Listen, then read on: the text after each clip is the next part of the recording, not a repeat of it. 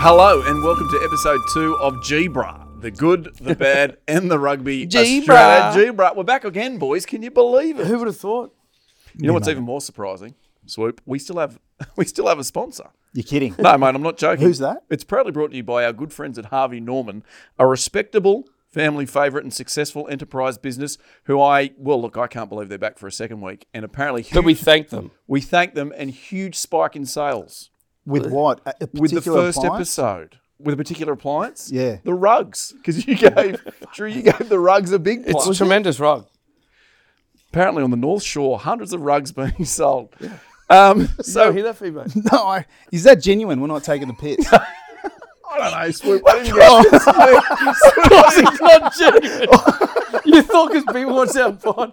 In Mate, one you got week me they when spiked you in know I rugs. wasn't that prepped. Oh You got me God. with the detail. I don't know. Mate, did you not get that? I was I- like, did I miss out? Mate, there's that many emails during the week with you blokes. Like, I'm struggling to keep up, mate. So I may have thought There is not a definite spike, but I'm going to say there is. So what is this if you are tuning in for the first time? It's basically 3 ex-wallabies and 1 current wannabe, and we sit and we drink beer and we shoot the shit. Is that right, boys? I'd Everything I've say missed? you've summed it up pretty well. shitting it in. That's right. Now, if you're wondering, well, what is the actual podcast? We are the Antipodean franchise of what is the second biggest rugby union podcast in the world. It's the good, the bad, the rugby in the UK. And you think, oh, last week, Prof, you said they were the number 1. You know who's number 1 now, boys? Stop it.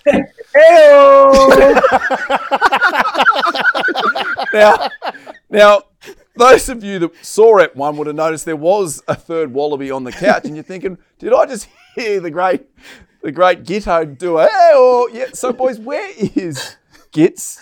And is he tuning in? What is this? Well, look, he's got a lot of cash going from We what we were learned talking that. about last week. Yes. So he and his family and extended family, everyone shipped over to Hawaii, which you've just come I back got from. back a day ago. Giddy's back. He's over there just enjoying a bit of family time. Gits, come in. Are you there? Where are you? Yeah, no, I've got the family over here. Mum, dad, brother-in-law, sister. We're over here in Hawaii. So, yeah, it's very good, but it's super exciting. I couldn't care less about Waikiki Beach, but apparently you're talking about we've now spiked what are you saying, the rug sales, Swoop? Yep. Rug sales through the roof. That's the key.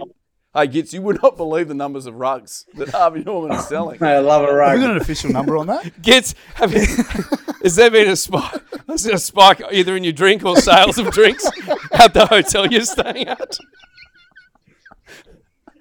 Gits, how many Mai Tais deep yeah. are you? Be honest. No, I went to the Mai Tai bar. I've had too many. Over it. This is going to be a good one. Good honesty. This is going to be a good one. Hey, Gits, can I give you one tip? I've just gotten back from Hawaii. There's a place called, it's the Sea Life Centre on the North Shore, and they've got a thing called a wolfen. So what they've done up there, I don't know how they've done it, but they've managed to mate a whale and a dolphin. Wow. And now it's a wolfen. It's full on. It does tricks. It's the strength of a whale with the dexterity of a dolphin. And it's you won't believe. Get up there and see it. Take the kids. They'll love it. Did you take it home? I would have loved to have. I would have loved to have. I don't know how they managed to get a whale and a dolphin to pork. I don't know. How did you? I don't know how that works either. How do you get an? But did you take it home? Yeah, you can take it home, Gits, if you want. You've got enough cash. Anyway, hey. Anyway, Prof, so the Wallabies, how'd they go on the weekend? Hey, Gits, we are going to avoid that for as long as we can. We're going to pretend like it didn't happen. There's a lot of other stuff to get through. We will get into the Wallabies and the Springboks very soon. And I've just been told by the production crew to say drink responsibly. I mean, they've just held up a sign here, Gits. So if you are watching at home, make sure you drink responsibly. Now, feedback from the first episode, guys. I wanted to ask you. I was overwhelmed. I've worked on a few of these shows, and the positive response was absolutely amazing. There was hundreds of comments. And if you did send in positive feedback, I just did want to thank you. Did you see how many people were saying they need a predictions segment? Yeah. Like they weren't happy that we weren't predicting what was going to happen on the weekend. Well, that's because we filmed it 2 weeks ago. Don't let them in on the secrets. Hey, Gits, I did notice, though, that on your social media, you jumped out and said Wallabies by 8. Did you cop it on there, mate? I think I got that wrong.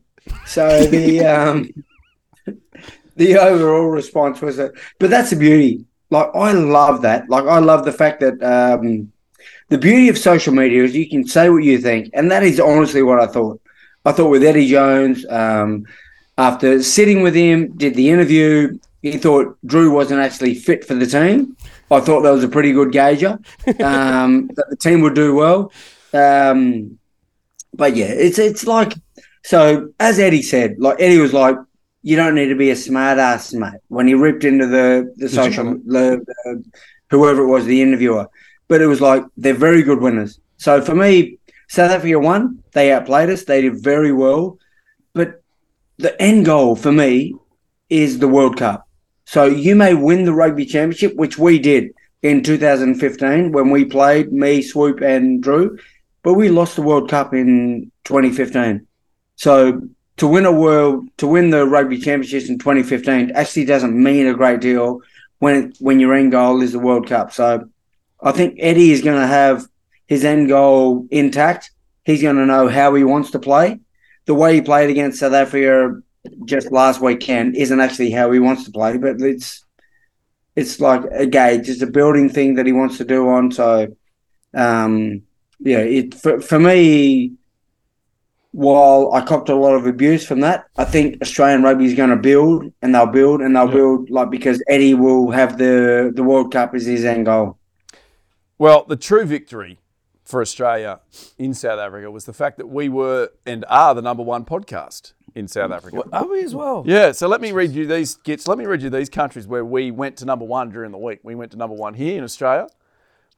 That's Rugby League and Rugby Union in an Origin week. So we were number one there. The United Kingdom, the UK, we were number one. New Zealand, Canada, Spain, Ireland, USA, Holland, Italy, South Africa, and Antarctica. We were Antarctica. Steve and Jace, they loved it down there. So we're number one in all of those places, and huge spikes in Harvey Norman sales in all of those places. Rugs. I mean, look, thanks for listening. I remember texting the group chat the night before going, boys, I'm pretty nervous, like how it's going to be received and all that. So it has been quite overwhelming with all the comments and on the different platforms and I guess all the listening or tuning in. Like it really surprised me, to be fair. Yeah, I mean, get this, that's even better. We were the number one sports podcast in Australia. Wow. On Spotify. So that's in a week when the Ashes were doing its thing. So you had all the cricket podcasts, and then Origin week again in Rugby League, a Rugby Union podcast at the top, which I don't think that's ever happened before. So the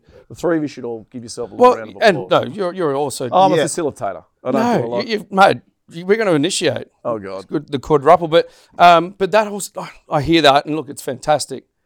But it also shows there's only one way we can go. Yeah. Yeah. Not with this. Not with Gits coming in hotline. You guys mind that I'm actually not there in person, but I'd love to say something. Most of my feedback was that you guys are doing great. It's good. We show that rugby, you're not the leather patches, you're not the suits, you're not the typical image in Australian rugby that you're supposed to be. But Adam Ashley Cooper, we want to hear more from. So, Swoopy, have you got a joke? Well, mate, now that you've given me the opportunity to chat, I will say something. Yes, I agree with the boys. We're doing really well, but let's not get ahead of ourselves. No, absolutely not. Another 4 to go post this one. All right, 6 pilot series to see if we're good enough to continue on the journey. Now, one segment, boys, that really caught the imagination of the nation was, Drew, when you mentioned that you were a single man, and we were joking about go on a date with Drew. Now, it's a joke though, right? Well, not according to this lady. So we did actually get DM'd on Instagram. Let me read it to you. Dear Good Bad Rugby Australia, my name is Darcy, and I watched your first podcast episode, and I have to say it was a great show. I know you guys were joking about Drew going on a date with the listeners, but I think it's a great idea. I live in Sydney, and we've always had a little thing for Drew. It's turned into multiple. Might be her and her sister, I don't know. Could pick up. Would love to go out with him sometime if he would like to. I've attached a picture, which I've got here. If he has no cash, I'm happy to pay winking face emoji. I think that was because last week you said you'd done your nut on all your cash. I'll just show you this. Well, I don't think we can show it to the camera. While we're getting recorded. No, here, just have a... And it's a stitch. It's just have this... No, it's a stitch. No, it's genuine. So don't show her on camera. But if you would like to go on a date with Darcy, I can line it up. Would you like to... I don't feel comfortable being in this position. I actually said to you guys before we started, I'm riddled with anxiety today. Okay. And this isn't helping. Okay, so that's... I'm going to. But Darcy, thank you, and I appreciate the feedback. But I'm not doing this on air. So that sounds like a yes to me. That's not something you're willing to pursue for the group. Is that what you're saying? So the Wallabies. Could have been episode 3. Episode 3. So what we'll do is we'll line it up between now and next ep. We'll get, say, 4 to 8 cameras to come and film you. And then it'll become a real thing that people follow. Have they ever asked you to do The Bachelor, Drew? I've had inquiries. From 2 different seasons. And? Anyway, let's go.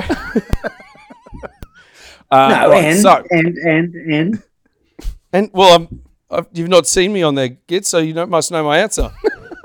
Well, I really sucked the air out of this room, didn't I? Look, people are thinking they're avoiding talking about the Wallabies. We're not. Obviously, Gits has already spoken about it. Yep. And look, we want to be known as the show that does sort of forensic analysis, that if people want to know the stats, how many lineouts did we win, how did we go at the breakdown, we want that to be this show. Am I right, boys? So I've done... Sue's done zero prep. You didn't look at it. So I've done a lot of prep, and my summation is the Springboks shit it in. Yeah. Would that be... They did shit it in. You nailed it. Yeah. They were... Look, it's tough. 1 o'clock, we all get up. Kick-off 1:05.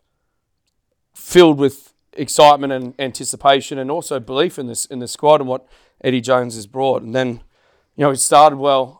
Good little build-up play to Marika's try. And, okay, we're going right here. And then pretty much from that point, the Springboks just were scoring on any opportunity. Like, they were just taking their opportunities.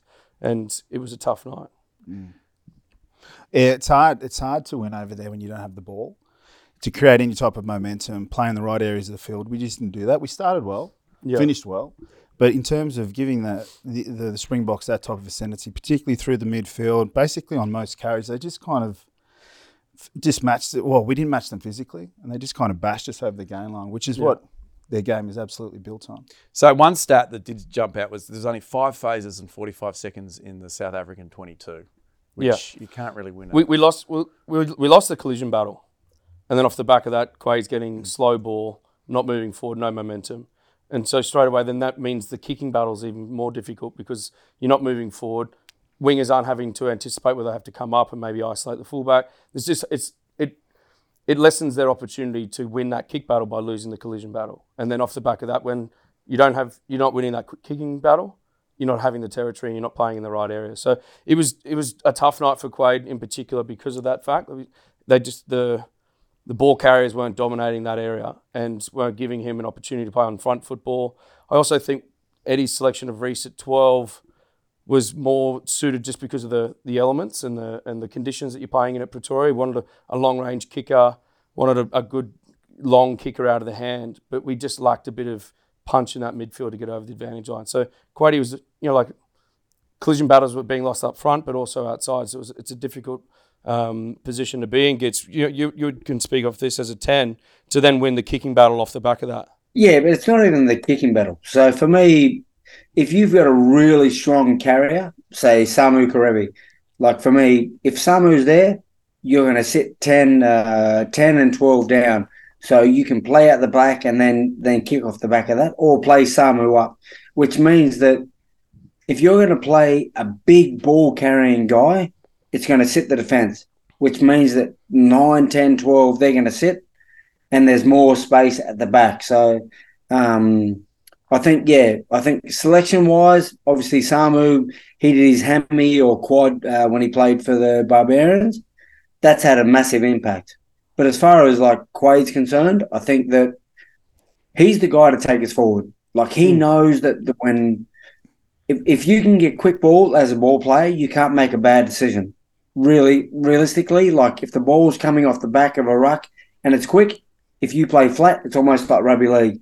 You can't make a bad decision. But if you're dominated up front, then it's obviously a bit tougher. So I think if Quade is to continue to go forward, which he obviously is going to be the 10, obviously there's going to be Quade or Bernard Foley, that you just need to get more dominant carries on that first phase. And if you can get that, then off the back of that, Quade's going to make the right decisions, and then Australian rugby is going to be a lot better for it. Now, let me ask you three. You've played for the Wallabies for a long time, and you've been there when there has been a change in coaching staff. Yep. Is that what it looked like to you, that team has just had a new boss? And when that does happen, how much upheaval is there? I don't know. I don't think so, because they spent a lot of time going into this first test. So they had prep. I mean, you're coming from respective programs, different franchises and different styles of attack, but you have enough time, I think, before the first match to kind of somewhat develop a really good relationship or partnership with the guys inside, outside you. I think it was just a matter of kind of getting over there and being shell-shocked by the physicality. I mean, it was evident, like, I mean, there was a couple of good, I mean, for me, it was at the defensive collision. We just allowed them to get over the advantage line. I think 5 minutes up there, you know what it's like, Drew, at altitude, full house of just vocal Springbok supporters struggling to get in the air. These guys are just coming in waves, big men, and it's like, I just think they got caught up in that. Yeah, I think it's like Space Jam. Like it was like the Wallabies playing against the Monsters. Like it's like that, right? Like they're just yeah. so big. Yeah. But I think what was surprising about the physicality of the Springboks, but also But I disagree with you. Sorry, so we would play there, and you know that they're going to be big bodies. yeah, I just wanted to bring in the Space Jam analogy. Yeah, I know you love that movie, but it has no relation to what we're talking about. But if you're playing big bodies, you know what it's like. Like, you don't think, oh, my God, these guys are so big, we can't move them.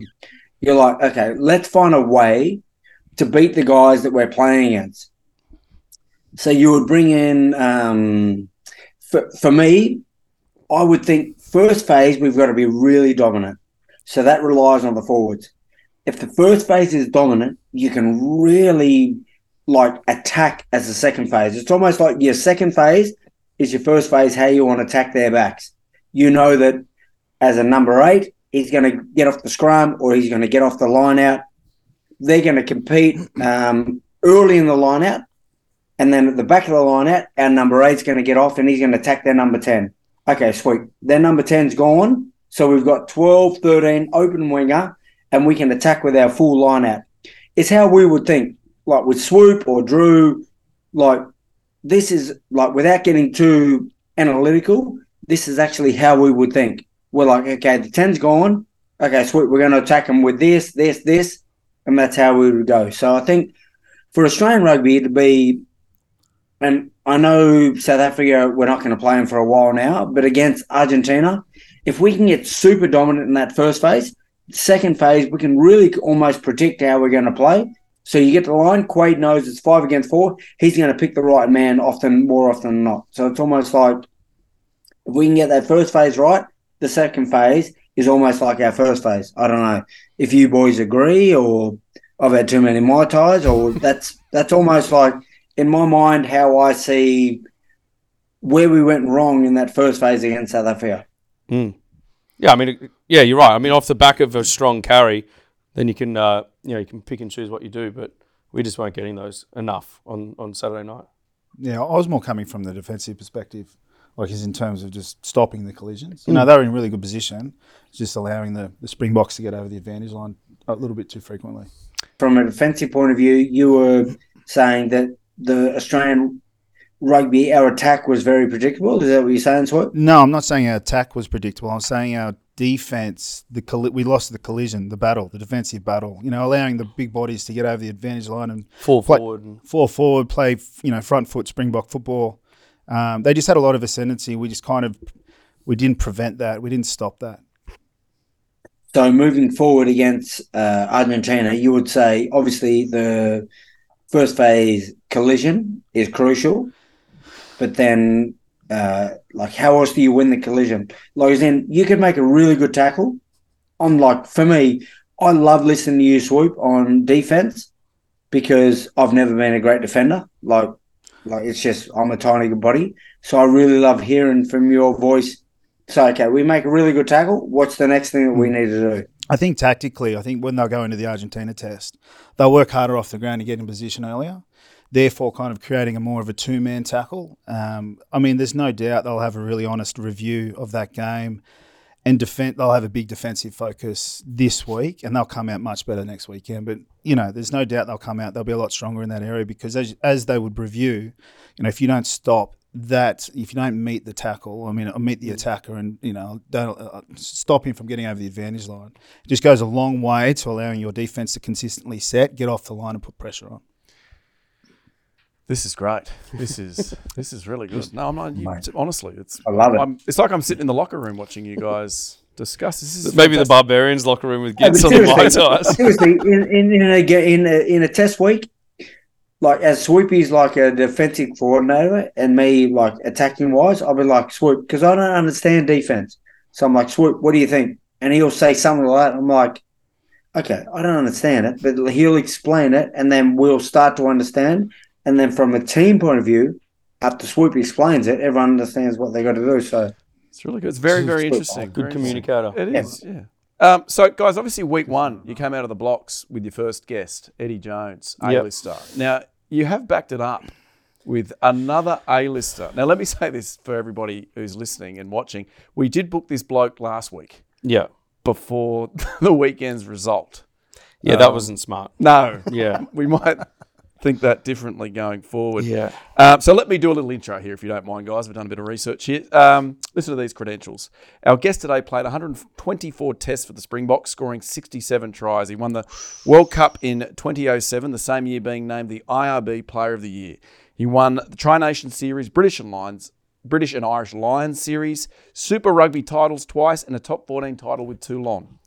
Needless to say, we're pretty sure that he is arguably one of the best wingers of all time in world rugby. Am I right? No doubt. You are right. Bryan Habana, are you there? Habsy. Hello, Prof. I am here. How you going? Very, very well. Thanks, mate. Where is Bryan? He's in the kitchen. That's how the French learn English. In the book, kitchen. isn't it, Habsy? Where is Bryan? Bryan is in the kitchen. Yes, I'm so proud of you, Biv. You've actually remembered something from your time in France. Recite it back in French. That it's not French. Yeah, well, that's one thing I do remember from France, but yeah, it's just not the right language. But can you say it in French, kids? No, no. Anyway, Où est Bryan? Oh, there you go. It's a beautiful language. Bryan is on. Now, Habs, let me ask you first. You don't even have to ask. I'm extremely happy. South Africa 3-0 this weekend, so we'll take it. Oh, but it was obviously you were lucky to get away with it. Australia up 5-0. The whole of the country was probably a bit nervous, were they, Bryan? No, not even the slightest nervous in any way. What do you think of the chat before the game calling them the B team? I was absolutely loving the chat after the game when Eddie was asked about his B team comment and absolutely ripped into the South African journalist. Mate, why are you so arrogant, mate? Yeah, don't be a smart ass, mate. Don't be a smart ass, mate. Hey, Bryan, have you ever been part of a Springboks team that's been sent to New Zealand or somewhere else early and this kind of B team chat, starts happening? No. So 2007, we actually got kept behind. So there was a team that went to Oz and New Zealand ahead of the World Cup, but we'd obviously lost against you boys in Durban, and then got a bit of a thumping against the ABs in Victoria, I think. And then Jake sent a B squad over to New Zealand and Australia. So it worked out for us from a Rugby World Cup perspective. But for the A team that played in South Africa, we actually didn't prepare getting beaten by both Australia and New Zealand. Habsy, what's the mindset in the World Cup year?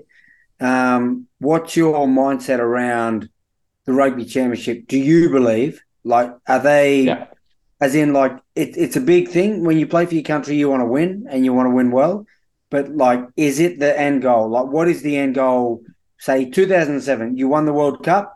What was it? What was it that you were actually aiming for other than the World Cup? So I think the end goal is the World Cup and preparation for that in mind. And I think, from a coaching perspective, being able to know what group of players, are going to define your World Cup preparation. And I think Rassie and Jacques are really extremely technically thorough when it comes to preparation for each and every game. And this process they've gone through in sort of taking guys ahead of, the week in Australia or New Zealand is extremely important. It worked in 2018, when the Springboks, beat New Zealand in Wellington for the very first time. And then 2019 followed that up with a draw. So I think from a preparation perspective, as a player, potentially if you're on the fringe, it's important to sort of put your hand up to say you can play for your country, because nothing against what Australia did on the weekend, but all of a sudden your second best 23 have now beaten Australia's best 23. And I think from a mental mindset perspective, that now puts a lot of doubt in Eddie and the Australian team's mind, where we know we can still boost the artillery. So I'm absolutely loving the mind games that Rassie and Jacques have put to place. I think it makes a scope for those going to the World Cup, in terms of competition for places, even more challenging, which is a brilliant place to be in as a team and as a player particularly. You were saying that it was the second best 23? No, it was a combination of our first and second stringers, to be honest. So, I mean, nothing against Dwayne, but going into this test match, even though he was captain, Dwayne probably wasn't the incumbent in the number 8 Springbok jersey. You got someone like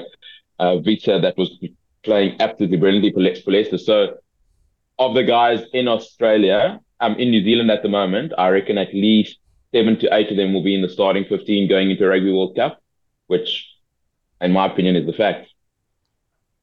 Habsy, you just spoke about the weekend's game, Springboks Wallabies. Like, why do you think, or where do you think the Springboks were so dominant, and how they end up blowing our Aussie Wallaby team apart? So, Reece, I think, the last 2 encounters against the Wallabies, and I was really nervous going into this game, I think firstly because of Eddie's capability as a coach and to turn things around as quick as possible. But where Australia really dominated us in the previous 2 contests were the ability to dominate the contact situation and get a lot of their offloading game going. And that obviously, caused a lot of momentum.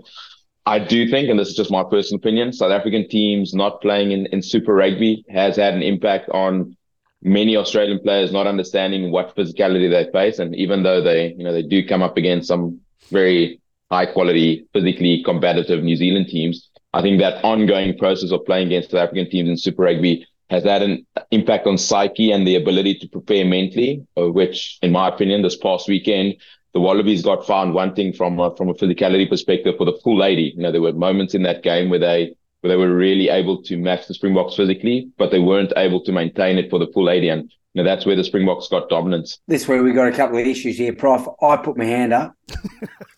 You did. And you didn't see it. The fact that I was in Hawaii doesn't really make a difference. No, your hands are out of frame, Gitz. We can't see your hands. There they are. There they are. So, Gitz, your hand is hand up. You are next. Yeah. Hand up, Brian. Brian, I'm coming in. The fact that they're playing in a totally different competition, like for me, that's something totally, like that is totally like out of the realms. Like we would always play Super Rugby where we play for people from New Zealand, South Africa, obviously people from Australia. But the fact that they're now not in the competition, you see that as a positive for South African rugby? I agree. I think that for me, preparing for an opposition that you don't know, it seems like an end-of-season tour where you go to, after we've played South Africa and New Zealand, you've then got to play, say Ireland, Scotland, Wales, whatever, and you've not really been following how they play in a club sense. Do you see that as a positive for South Africa or a negative for South Africa? Do you think that Australia and New Zealand are possibly missing out because they don't come across the South Africans as much? So good. I think, we were pretty fortunate to play in a Champions Cup competition. And in my opinion, Champion Challenge Cup Rugby at the moment is probably the premier global club competition happening in the game of rugby. And I think the South African teams having the opportunity to play against, the teams from Ireland, France, England, both in the URC and Champions Cup has definitely benefited the South African teams. We've obviously got a lot of players dispersed around the world, which makes for a little bit of a hurdle in terms of bringing people together from a consistency perspective. But I think not having South African teams playing Super Rugby is of less benefit to the Australian and New Zealand teams than what the benefit is for South Africa to be playing, in my opinion, the best club competition in the world at the moment. Now, Habsy, this show is called The Good, the Bad, and the Rugby. So I thought what we would do from that weekend's game, we'd first of all, each of us, we'd pick what the good was. So do you want to go first, Habsy? What was the good from that game? 43-12. Perfect. The bad? Who wants to jump in there? Swoop? Well, 43-12. Perfect. And the rugby? Anybody gets? Listen, I'd love to come in here. I think Eddie Jones's press conference, I thought there was no respect from the South Africans. That was the rugby. So the rugby bit was the one bit where they weren't playing rugby. That's fantastic. Hey, let's look ahead here. Habsy, you obviously take on New Zealand next. Do you think you'll put them to the sword like you did the Aussies? Seeing what New Zealand did to Argentina in Mendoza, this weekend's game is going to be an absolute cracker. I think the resurgence of that New Zealand side is going to be something that South Africa are going to be pretty keen to match toe-to-toe. The draw last year, the win in the year previously, means that South Africa are going to go in with a lot of confidence. It's always a lottery, when you do something like split the squad, of how that happened in terms of preparation. But Rassie, we know, is probably the most technically astute coach that I've ever met, without a doubt. And the plan that he'd have in place, seeing some of the social media pics of how the boys are training in NZ already. So I believe that we're going to see an absolute cracker, given what happened this past weekend. Probably the two teams vying for winning the rugby championship this year. So if the Springboks can match the All Blacks speed of play, which at times against Australia this weekend did happen. I think we had a rack speed of less than 1.2 seconds, which was something, we haven't always seen from the Springbok team, which has been brilliant. So I think it's going to be probably the final of the rugby championship, because you feel that the winner of this game, will go on to win the rugby championship. Swoopy, mate. Over the years, the Springboks and the All Blacks have had some absolute crackers over the years, and you've been a part of a couple of winning Springbok teams against the ABs. Does the psyche or the mindset change heading over there? And is it different to how you approach the Wallabies on the weekend? It definitely changes. I think for all of us playing international rugby for such a long period of time, the ABs were the most consistently successful team, and the challenge of measuring yourself up against the best was something that made you mentally raise your level another bar. Trying to go down to New Zealand and win a rugby game was something that not many of us got right through much of our career. So I think the psyche to now get on a plane, travel the 20-odd hours to get to New Zealand, but then to face the biggest challenge in rugby. And, we saw how Ireland celebrated last year, winning that series in New Zealand for the first time ever. And any team that goes over to New Zealand and can conquer them are left as heroes for the rest of their lives, because not many have done that. So I think the Wallabies, it's always about being able to handle the chat on the field and the chirps. Gits was probably the worst out of the three of you in terms of chirps on the field, boys. Just putting that out there. I'll take that. It was, Gits only had like 3 words, and it was surrounded by a swear word. So there was a F word, F somewhere in between. Outside of that, his vocabulary was very limited. I kept it very simple, Brian, so that you could understand. Yeah, I was like, F you, Brian, shit. Oh, sorry, I swore. Line.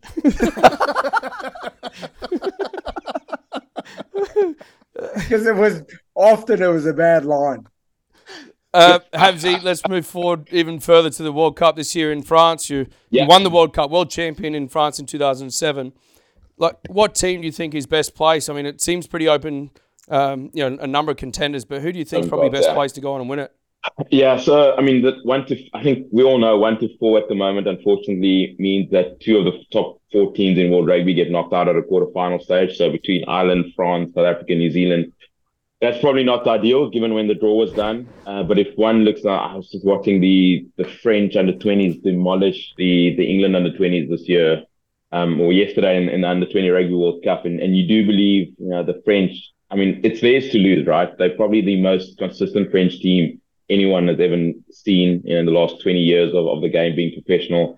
The yeah, as much as the Irish, I believe, will have an opportunity, I just think it's for the French to lose because, if their consistency is anything to go by over this last 12 months, the likes of Antoine Dupont, Charles Olivon, Thomas Ramos, Damon Penaud, it's just phenomenal. And the success of La Rochelle as well as Toulouse in the regional competition up north. So obviously with my heart, I'm really hoping that the South African team can go out there and do something special, become the first Springbok team to win back-to-back World Cups. But the pressure will be on New Zealand, Ireland and South Africa to try to stop that French juggernaut, in my opinion.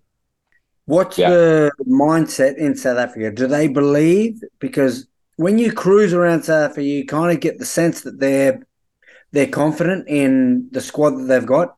What's your opinion for South Africa this World Cup as far as back-to-back World Cups? So, Goody, I was in Ireland and Marseille end of last year where the Springboks lost both those games against the number 1 and 2 team in the world. I was exceptionally excited about the manner in which the Springboks started playing rugby, and we all know, that sort of monotonous 10-man kicking game type of play. But we had opportunities in Ireland and in Marseille where the Springboks started running the ball out of their 22, and we've seen a build on that this past weekend where the kicking game played a really important part, but the option taking of the likes of Amani Leboka, Willie Leroux, and Damon Willemse, had the Springboks running the ball from their own half and really looking at what was in front of them before making a decision, which really excites me.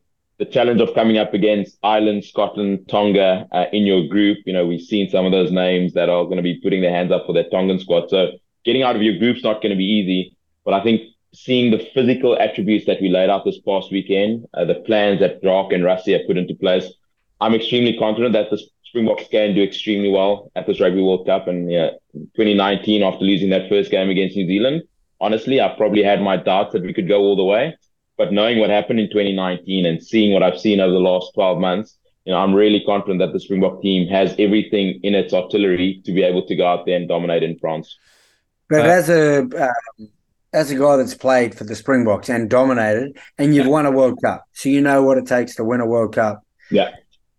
What do you think? Do you think it's the 10-man rugby that previously you've done where it's almost like maul drive, box kick? Yeah. I mean, you've chased the box kick and you've been phenomenal at it. And then you can test for that ball, you win the ball, and then you play off the back of that. Yeah. Do you think that's the way forward, the way rugby is going? Or do you think that the new 10 that South Africa explained, South Africa showed on the weekend, is that the way forward?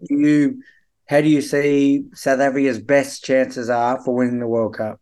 Yeah, good. So I think firstly, if you don't have a pack that can dominate, you're not going to win any competition. So I think firstly, if I look at this 16 or 20 forwards available for selection, I think the physically dominant opportunity for them to put their best foot forward. The likes of R.K. Snyman coming back, Jean Klein making his debut was phenomenal this past weekend. So I think up front, with that front row that can literally have a bomb squad coming on and change the course of the game that we saw in 2019. So I think up front, we definitely have the pack and the skill set, to physically dominate, but the ability to shift the point of contact. And I think the skill set of these players has really improved. And that's probably because we have so many players now playing in different regions across the world. Great, how fast the game is in Japan and how many times the forwards actually need to not be a ball carrier, but a ball player, which I think has improved skill sets, the Peter Steps, the Toys of the world playing some great rugby again. I think for me, Handré Pollard is still the incumbent number 10, and Handré's ability to take the ball flat, get the likes of a Damien Willemse, Lucanio Cheslin, Makazole in the game. But then we've got some really exciting, backs at the moment. I look at Kurtley Arendse, he's scored 10 tries in these 8 games. He's brilliant. So I really do believe that the option taking in a World Cup, in my opinion, you need to be at your best for at least 5 games. There's maybe 1 or 2 games where you can bring in second string players, but you need to be at your best for 7 weeks, but for 5 big games.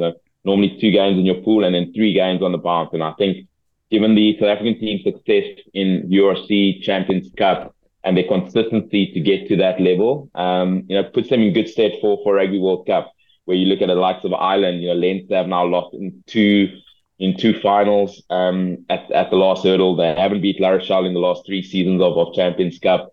Yes, Munster won the URC down in Cape Town, but I think the inconsistency at championship level hasn't been great. So I'm extremely excited, Goity. I'm not going to lie to you. I honestly do believe that the Boks are able to go out there and do well. Well, we don't, Brian, to be honest. We're hoping they don't do very well at all. Hey, let's change tact here for a second. Now, obviously, I've just teamed up with these three guys, and you played a lot of international footy against these three gentlemen. I wanted to know, pre-match, when you guys were prepping for these three, who were you most nervous about and who were you kind of ignoring? I mean, surely Eddie already went through the good, the bad, and the rugby. Listening to last week's podcast and Eddie talking about Drew. Brian, seriously, we don't want to hear what your sponsors want to hear. We want to hear what you think. No. I'm saying, no. Relax. Take it easy. Now, so listening to Eddie last week, Goity, talking about Drew Mitchell, took me back to that Barbarians and Jersey presentation with Drew and Nick Mallett. Oh, yeah, Nick Mallett. Where Drew was like, where Nick was, Drew, you could have been the best fullback in the world if you could just fucking catch a high ball. I'll never forget. I'll never forget that first high ball that Drew had to try field against the ABs at Twickenham, straight through the box. No, you know what he said? He said to me when he handed my jersey, if you drop a high ball, you're off. And I'm out there. I'm like off 4 or 5 nights drinking, which is what you do in the Barbarians. Stephen Donald put up this high ball off his shin that was just moving around. And so it actually... it was off his shin too. It bounced. No, I mean, it obviously wasn't off his shin, but it just felt like that because it was moving everywhere. But it actually bounced about 3 meters away from me. So technically I didn't drop it. But as soon as that happened, I just whipped my head back to the bench just to see if I was getting the hook. But I also remember that game, Habs, I think we're about 18 minutes into the game. I took an intercept and got run down by Luke McAllister and had to find you 80 metres out to run the length to score because I was just filled with lactate. Lactate and a bad haircut, wasn't it, Drew? Well, the haircut gave me at about 4 o'clock in the morning, just the night before the game. And I was going up quite high and I was like, no, that looks good. However, I need to come into this. So we got back after a big night at a nightclub. And Drew was like, I don't think the girls really thought I was cute. I said, oh, bro, I'll give you a mad cut. And we were so blind. So I gave Drew a haircut. And in the lighting at that time, it looked like I'd faded it like mad. And then we got into the team room. Oh, Brian, you could tell the rest. No, so it was obviously at this team meeting where we all saw Drew's haircut for the very first time. Me included. And then it was the haircut, and then Nick Mallett telling Drew that he could have been the best fullback in the world if he just scored a fucking high ball. We're starting to get a bit of a theme here. You could have scripted it better. Like, honestly, like, Drew got his jersey and everyone just burst out laughing in the room. It was... Except me, I was unbelievable. Habsy, so we had an interview with Eddie Jones and he was saying that he said Drew potentially probably squandered his ability. But he said, like, he potentially could have been one of the greatest wingers ever. As a player yourself, what did you think? Did he provide a lot more than... when you were previewing him, did you think that he would give more than what you actually got? Yeah. So, Goy, I mean, you don't know, but myself, Drew and Swoop actually played against each other in Scotland in 2004 in the Under-21 World Cup. And even back then, Swoop and Drew were two of the guys where you sort of had to know if you're not gonna be at your best, you're gonna be sitting on your arse, you're gonna be found wanting.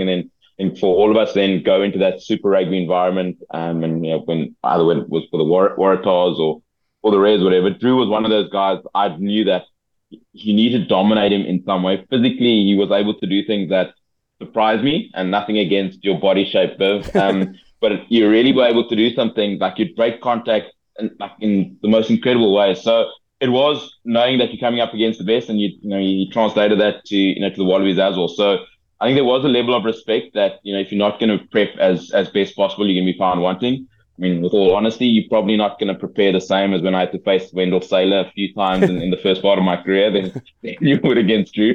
But that was just because he had a 30-kilogram weight advantage of me. But I think looking at some of the tries that Drew did score over the course of his career, he's up there with myself and Joan Lim, with Julian Sevilla as one of the top try scorers in world rugby. So I think it was great to have him on my side in Toulon. And I think if nothing against all the tries he scored, Rooster, but that try in the Champions Cup final in 2015 was of the best I've ever seen. And really put us on the front foot. So I had to prepare Goity if asking. But just back to the question. So of all three of you, I think Goity was probably the most irritating little the most irritating little player on the field. And we knew that if we couldn't contain you, and again, we knew that we could maybe try physically get over you, but if we didn't contain you, Australia or the Brumbies, or the Force, Goits, where did you play everywhere in Australia? I forget. Where was the money again? Sorry, I'm trying to think between yeah. Brumbies. Do you know what? That seems like a pretty consistent theme. Wherever the money was, but that actually wasn't true. It was with the opportunity it was. So I had like Stephen Larkin with the Brumbies, so I went to the Force. I thought the same. And we got the opportunity there. I remember lipping you up once. You tried to take me on the outside, but it was like 2 meters to go. Yeah. Exactly. Yeah, so it was like 2 meters to go, and I was like, surely this guy isn't going to take me on. And you took me on. I felt like I was Usain Bolt. I was like, oh yeah, take that on again. It was almost like the next phase again. No. This is the exact wording. Me on the outside. I think you had 5 F-bombs. And only used 8 words. Yeah, I know. That's my father's education. Do it again.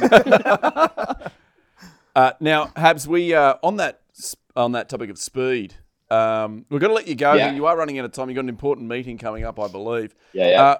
We've prepared a little, just a little bit of trivia, a bit of fun for you guys. Okay. For the 4 of you, if you're happy to play. Habs, it's all based around the fact that you raced a cheetah once. Is that right? That is right. It's only, Prof, have you not watched it? There's 2.5 million people have watched it on YouTube. I'd be disappointed if you haven't. Oh my God. Sorry about him. He's a rugby league guy. We're converting him. No, I've watched it. It's no, I haven't seen it. Shit, you got me. Hey mate, and who won? Sorry, keep me up to date. Who won? I did, obviously. Congratulations. Have you not watched thank you. I'm going to watch it when I get home, mate. Lay off. Hey, hey, Habs, this is all based on speed. All right? Cool. So currently we've got... Love speed. We've got... not that sort of speed, Gits. It means Keanu Reeves. Of course. Sandra Bullock. Of course, yeah. Brian, we're going to start with you. Here's the first question to you. Yeah. What's quicker, a wallaby or a springbok? A springbok. That's right, yeah. Wallaby 47 kilometres an hour, Springbok 88 kilometres an hour. Double the speed, which kind of correlates to what happened on the weekend, right? That's what it looked like. Swoop. Brian's record for the 100 metres was clocked at 10.4 seconds, which that's Olympic speed. Now, I'm going to ask you at each of your 4 peaks when you're at the top of your games, who was the fastest in order to the slowest? Oof. Well, we could probably put Brian at 1. Yes. Yeah. All right. So we've locked that in. Thanks, guys. And then it's definitely out of you and me, Drew, the second. Let's put it to a vote. We can't sit on the fence. We've got 3 votes here. Yeah, I'm hearing you, but I'm well for. So basically, Brian said me. I'm saying me. Gits, you're the deciding vote. I've not heard enough out of Swoop. Swoop second.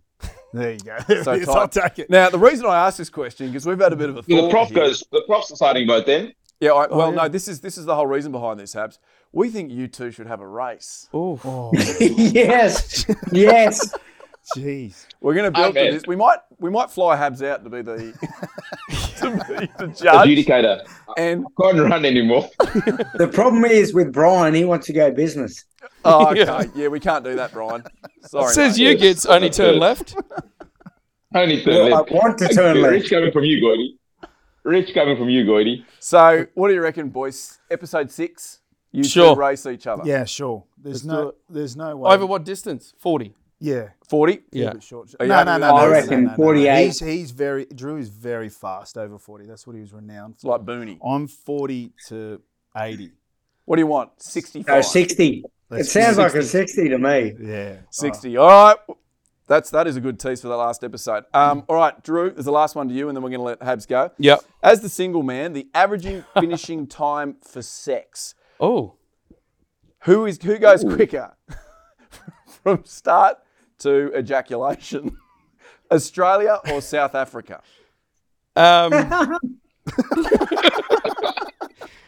Look, I'm going to say, generally speaking, Australians are lazier, and lazier people find the most efficient way to do it. So I'm going to say Australians are quicker. Australia. Habs, do you want to weigh in here? Who goes quicker, Australia or South Africa? No, I reckon South Africa. I mean, I'm not quite sure how we would actually time it, but I reckon the South Africans are pretty slow in control, huh? Slow in control. Okay. How do you time it? Seriously, Prof. How would you time this? Mate, it took me all weekend. I had to sneak into a bunch of different houses.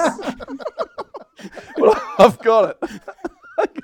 Australia, 5 minutes, 40 seconds. South Africa, 7 minutes, 10 seconds. There we go.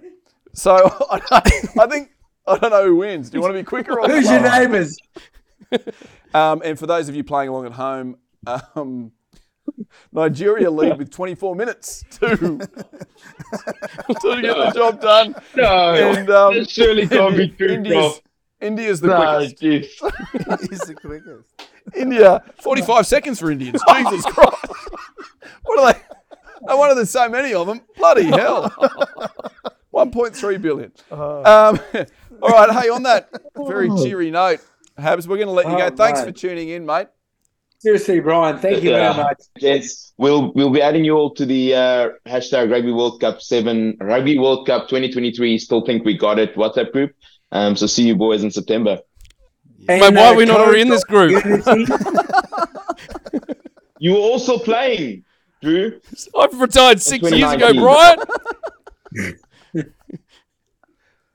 Awkward. I gotta go now, guys. Thanks, Habsy. Good to see you, mate. Very good. Legend. One of the great teammates of yours, Gits, Drew. Yeah, look, it was really special to be able to play alongside a guy like Brian because, you know, like we've just mentioned, we played against each other through the age groups, through our professional careers, and is always, you know, so hard to mark, you know, talk defensively. I mean, you know, he was someone that you just couldn't give too much opportunity. You had to try and get up in his face. And look, he was a great player, obviously, but he was also he's just a really bloody good fella. You know, he's just so positive. He does so much for like he puts others first. Like he's just a really good dude. I don't have a bad word to say about Habs, and I'm really really pleased that I got to have that rivalry playing against him, but then to get to know him off the field. Like he's a really good fella. That's the problem for me. It's like, for me, I think, like Bryan Habana, there'd be times when you'd show him the outside and he'd take the outside and he'd burn you. And you're like, okay, that's upsetting. But, like, you just expect him to be arrogant. And as Drew said, he was the ultimate team man. It was almost like, okay, who's going to bring the sweets this weekend? And Brian's almost got him with a pack of sweets. He just, like... He goes out of his way. Ultimate team, man. Yeah, do you know what I mean? Like, he was just like, you really wanted to hate Brian. Like when I got to Toulon and Brian signed, I was like, oh, why we sign this guy? All he could do is finish the try. And I really wanted to hate him, but he's just such a great competitor. He was a great person, and he was more than a finisher. Like, I mean, Koopy, you played against him when you were at Bordeaux, but like, he was more than a finisher. Like he could actually run good lines, and that for me, that's an art in itself these days. Like the ability to finish, and he did it consistently over years. I remember. I mean, I didn't have a special relationship like these two blokes did because they got to play with Habs at Toulon. But I mean, I played against him for many years. You know, we started against each other in the sevens back in 2003, 2004, 20s, well, which is 21s, now 21s back then. And then he started his test career very early, I think maybe 2004, 2005, same year as you, Drew. And he was just such a competitor for so many years, scoring a lot of tries. He was unbelievable. He truly was one of the best wingers of the game. And very good of him to give us his time today when he was very pressed for time. Now, guys, this is one of my favourite parts of the show. It's now time to give mid-show thanks to the people that pay for us. Harvey Norman. Yes. Harvey Norman. So big thanks to friends of the show, Harvey Norman, great supporters of Aussie Rugby and the home of technology and the place to get your furniture, bedding and electrical appliances. They've got a great range, great value and great prices on TVs. So make sure you get down to Harvey Norman, grab a smart TV so you can stream this wonderful show with these three amazing ex-Wallabies and also lots of beds. So if you were interested in that last segment to do with who could finish the quickest. Harvey Norman guarantee you will finish quicker every time. That's what Asterisk. if that's what you're after.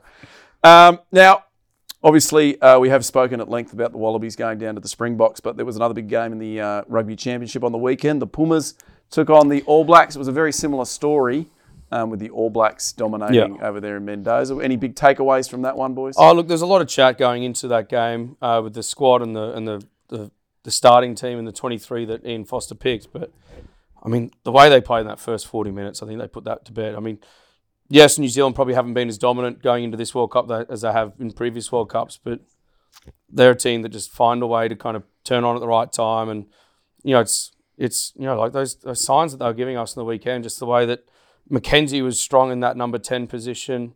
Geordie Barrett was good at 12. I think Bowden Barrett was back to playing his best as well, which we probably hadn't seen too much or enough of in that Super Rugby season. So, just dominant from the All Blacks.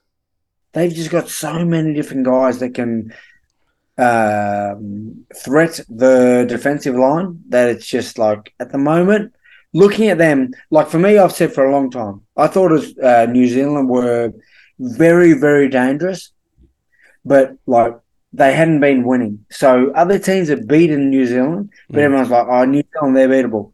But on the weekend, you could see that New Zealand, they're actually a really like a dominant force. And I think that they've got so many different ways that they can beat you defensively that it's like they're a hard team. Yeah, and absolutely. I've said this. But, well, for me, I thought that so New Zealand rugby, okay, sweet, they can be beatable, but like being beatable and then beating them is a totally different beast. They're looking unbeatable. I mean, going to a World Cup, the most influential position is your 10, is your quarterback. Just that in terms of the leadership, the style of play, that voice out on the field, taking you through your prep during the week. It has a huge impact on the way the team performs in a World Cup. And you look at the All Blacks, and you might question their first selection on the weekend, which there was a lot of question marks around that. Mackenzie at 10, when you've got Richie Mo'unga, who was probably in career best form throughout the Super Rugby season, steered the Crusaders to another premiership. And then you've got Bowden Barrett at the back who can play 10 too. So you've got 3 genuine world-class 10s going into a World Cup. It's scary. New Zealand rugby is the pinnacle of it's the pinnacle of world rugby, and they're the ones that we need to beat because like both sides of the ball, with or without the ball, they're dangerous. Except for obviously the captain. Like when a streak comes on the field. That's Can we talk about that? Talk about that. It's Sam Cane, right? Yeah. What he was built a career on defense. Like this guy is hard, can tackle percentage through the roof, amazing. Doesn't miss many, and he gets that one opportunity with a pitch invader. Because I've wanted this opportunity as a player for a long time. Why have you wanted this opportunity, Swoop? Mate, with a pitch invader, what would you do? I think every player that's played the game or currently playing has thought about what would you do if a pitch invader came within your space. Well, let's talk some different techniques. So Sam Cane's gone. He's swept the leg. Is that he's gone the karate? Yeah, he's gone the chow. Well, chow. He's given it one of these. Because I was thinking, let's spare a thought for old mate Shins. Yeah, it was solid. But also, contact. so then the other techniques, you think you got the Andrew Simons, the Roy shoulder charge, bump, which he probably was in a position to do that. With no hands, no arms, I should say. No arms. And then the other one currently we're seeing is the Johnny Bairstow. Oh, just pick him up and carry him to the fence. Like a cardboard cutout. That guy stayed stiff too. Which one are you going for? If you I'm certainly not going the Karate Kid. Yeah. I think I like Roy. Yeah. Why are you not going the Karate Kick, Swoop? Mate, I've got fucking rubbish ankles. I've got arthritis in my ankles, mate. What are you going, Gits? Are you doing a fly kick to the head? I don't know. I'm not a great defender. I feel like I was hoping Swoop would like do the karate chop, and then I'd grab like his upper thigh, and it'd be like a, you know what I mean? Where you get him real tight up until his hip. So Swoop trips him, and I'm like, you know what I mean? I knocked him over. If you're a pitch invader, I think players should have carte blanche to just whatever you want. Mate, you absolutely. Judo chop, you can suplex. I think it's whatever whatever you want. Now, look, I'm not. If Swoop folded someone, like properly folded someone, I wouldn't be too upset with that either. But if Drew folded someone, I'd say, mate, where was that for the last 69 minutes?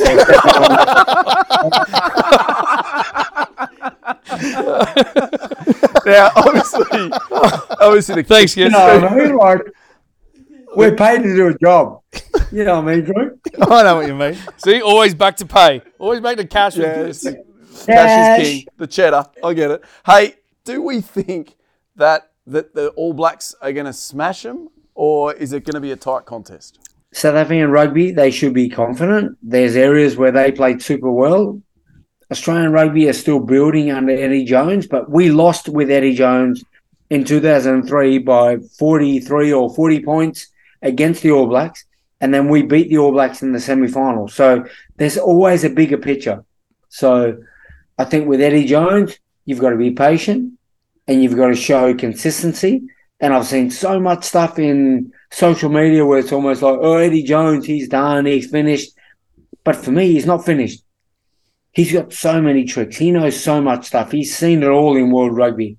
And whatever his end project is, that's what we've got to support. I mean, Drew, Swoop, Prof. Yeah. So I wanted to ask you, now, you've spent the most time with Eddie over the years of your playing. His reaction in that press conference, which obviously Habs touched on, it was wonderful to watch, calling the South African journalist a smart ass. I love it. What did you make of that?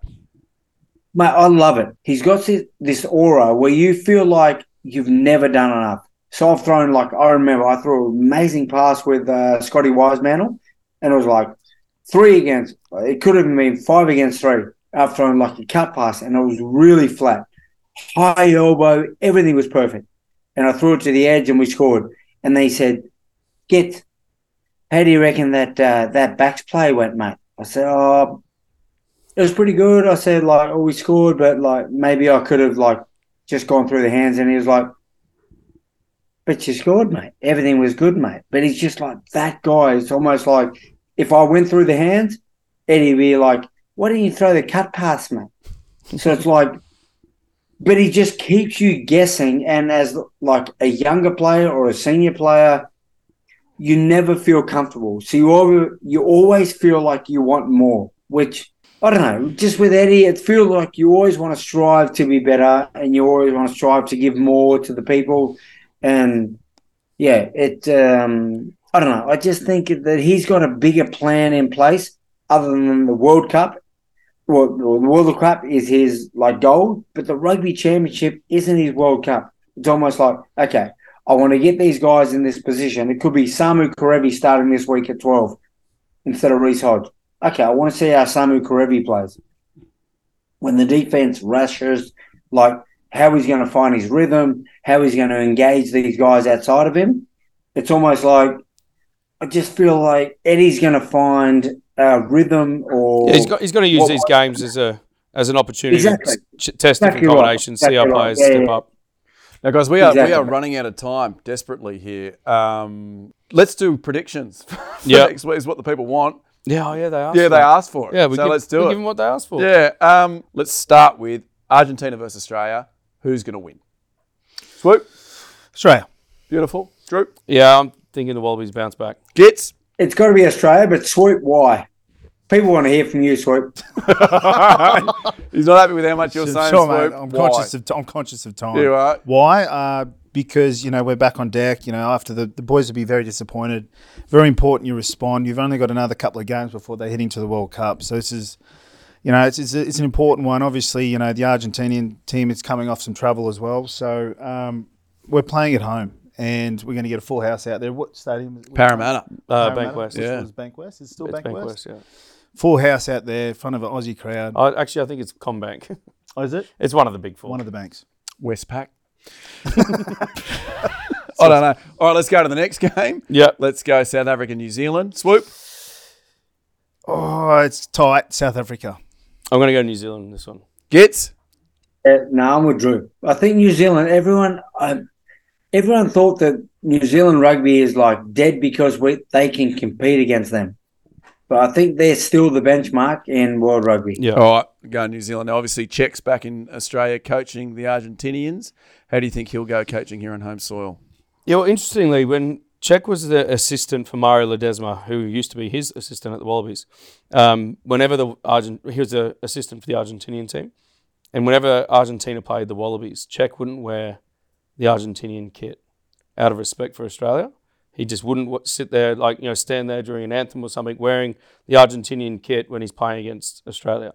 So I'm interested to see now that he's a head coach whether he wears something branded up as. But that was just that's Czech, right? He stands for a lot, and but I like that little bit of detail that he wouldn't stand there. But also in 2015, we played against Argentina potentially in the World Cup semi-final, and you punched the lights out of Mario Ledesma.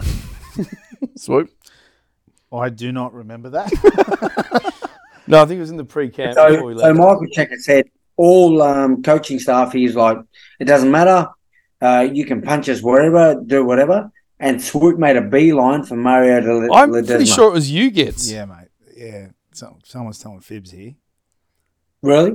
Yeah, mate. I'm sure you blind shot him in the ribs. Yeah. If it was a blind shot, it was me. I thought it was one-on-one, and it was Swoop. The way I remember it, it was like Swoop and Mario went at in front of the boys. Is that not what happened? I honestly cannot remember. You're telling a story, Gits. We'll look it up. We'll find out the facts. Well, hey, look, it is Argentina versus Australia on the weekend, and we are super excited for that game. And you know what? It's come to the end of the show, you know what I like to do at the end of a show? No. Yeah, I know, Gits. I'm sorry, mate. I like to do a little bit of a quiz. It is the type of the Rucking Good Trivia. I love this. Where you three take on each other. And each week we're going to have a little theme, a little topic. And today it's Argy Bargy. It's all about Argentina. Okay. And the Pumas. Are you ready for this, Gits? Isn't Argentina Los Pumas the same thing? Yes, it definitely is. And it's about that one thing about Argentina, Los Pumas. All right. Oh, wow. So what I want you to do here, boys, is I'm going to ask each of you for the answer to each question. Let's start with, what is Argentina affectionately known as? Is it A, the land of gold, B, the land of beef, or C, the land of silver?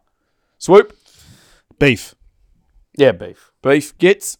Oh, great question. Silver. Correct. Gits, it is C, the land of silver, which I believe Argentina directly translates, because it's, Tommy, what is it? It's Argmentum. Argmentum. Is the periodic table for silver. So Argmentum, so that's why it's AG, AR, whatever it is on periodic table. What does Argentina have the world's largest population of? Is it A, Brahman cattle, B, Magellanic penguins, or C, South American cowboys called guachos? Guachos. Guachos? You've gone with beef twice now. Ooh, heavy on the beef. But penguin's too rare to throw in there, so I'm going to go penguin. Penguins, Gits? Cattle. Druza. B. Yeah. The Magellanic penguins, and a beautiful bird that it is. Wow. Argentina football great has a religion named after him called the Church of Maradona. This church has 120,000 members, this is real, and its own list of 10 commandments. Which of these is not a commandment in the Church of Maradona? Is it A, firstborn son to be named Diego? B, don't live estranged from reality and don't be useless? Or B, snow at Christmas has two meanings?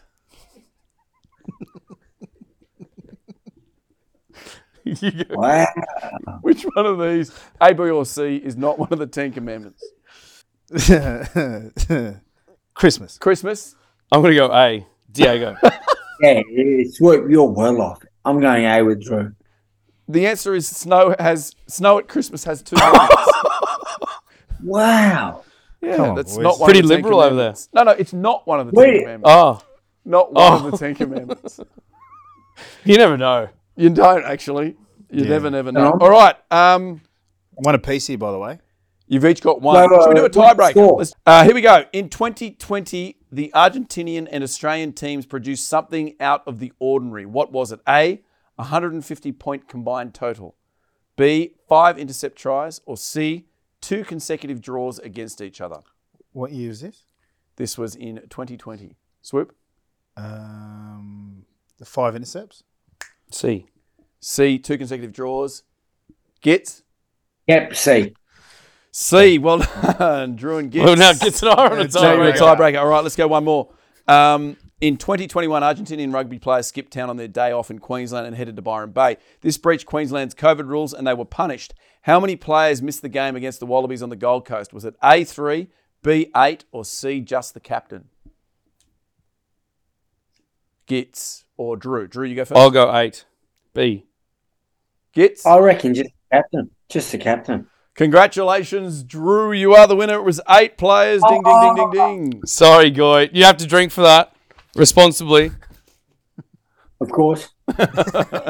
Now, boys, that is the end of our show. It's been a wonderful one. An excellent episode too. Thank you all for coming and being a part of that. Gits in particular, thanks for phoning in from Hawaii. Good man. Yep.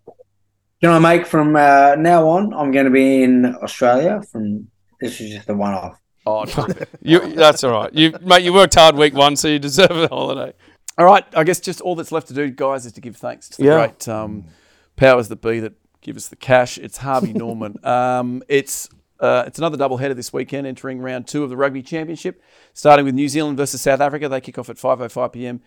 Eastern Standard Time at Mount Smart Stadium, followed by Australia versus Argentina, 7:45 p.m. kickoff at Combank Stadium. There you go, Combank boys. Both games on Stan Sport on Saturday, the 15th of July. And for the very best of experience, guys, get yourself down to the home of technology. TVs, computers, mobile phones, gaming, audio. It's optimum viewing experience for all the upcoming matches. Give yourself a treat. You deserve it. Go to Harvey Norman. Yeah. But serious thanks to Harvey Norman. No, genuine thanks to Harvey Norman. Great lounge.